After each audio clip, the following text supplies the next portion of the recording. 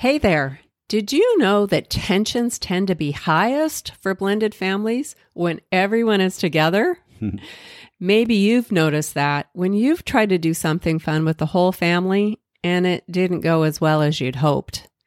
If you can relate, maybe you'd like to join us on Thursday, May 16th for an interactive workshop all about navigating the tensions of family time.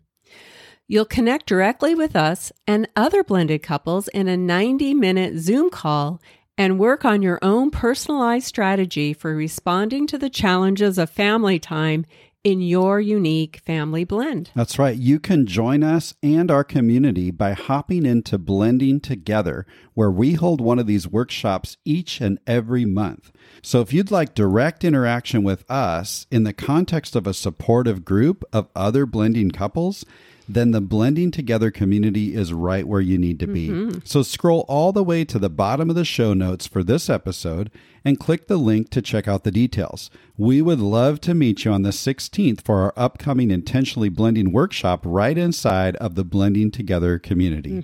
Now, let's get to the episode. Hi, welcome to another simple step here on the Blended Family Coaching Show. You know, this time of year, it's all about progress. Last year's over, and we're anticipating what's to come in the new year. Most of us want something better or different than last year. We want to move forward in our bonding, our marriage, and our parenting.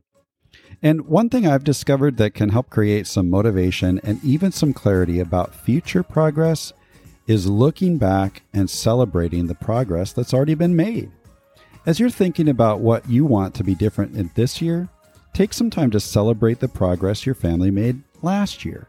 And here's a little secret. Think about the little wins you've experienced along the way. I remember lots of little wins with my stepdaughter, Annika, over the past 20 years.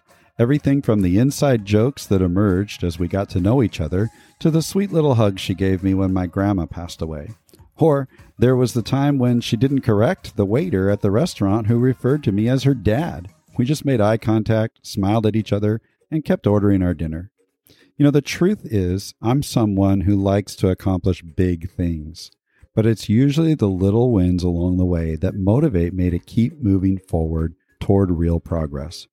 So, as you're getting ready to plan out progress for your new year, take a minute to think about the little wins you've noticed from last year, or maybe over the past few months, or even just yesterday. It might just give you the motivation you need to create some big wins in your blended family this year.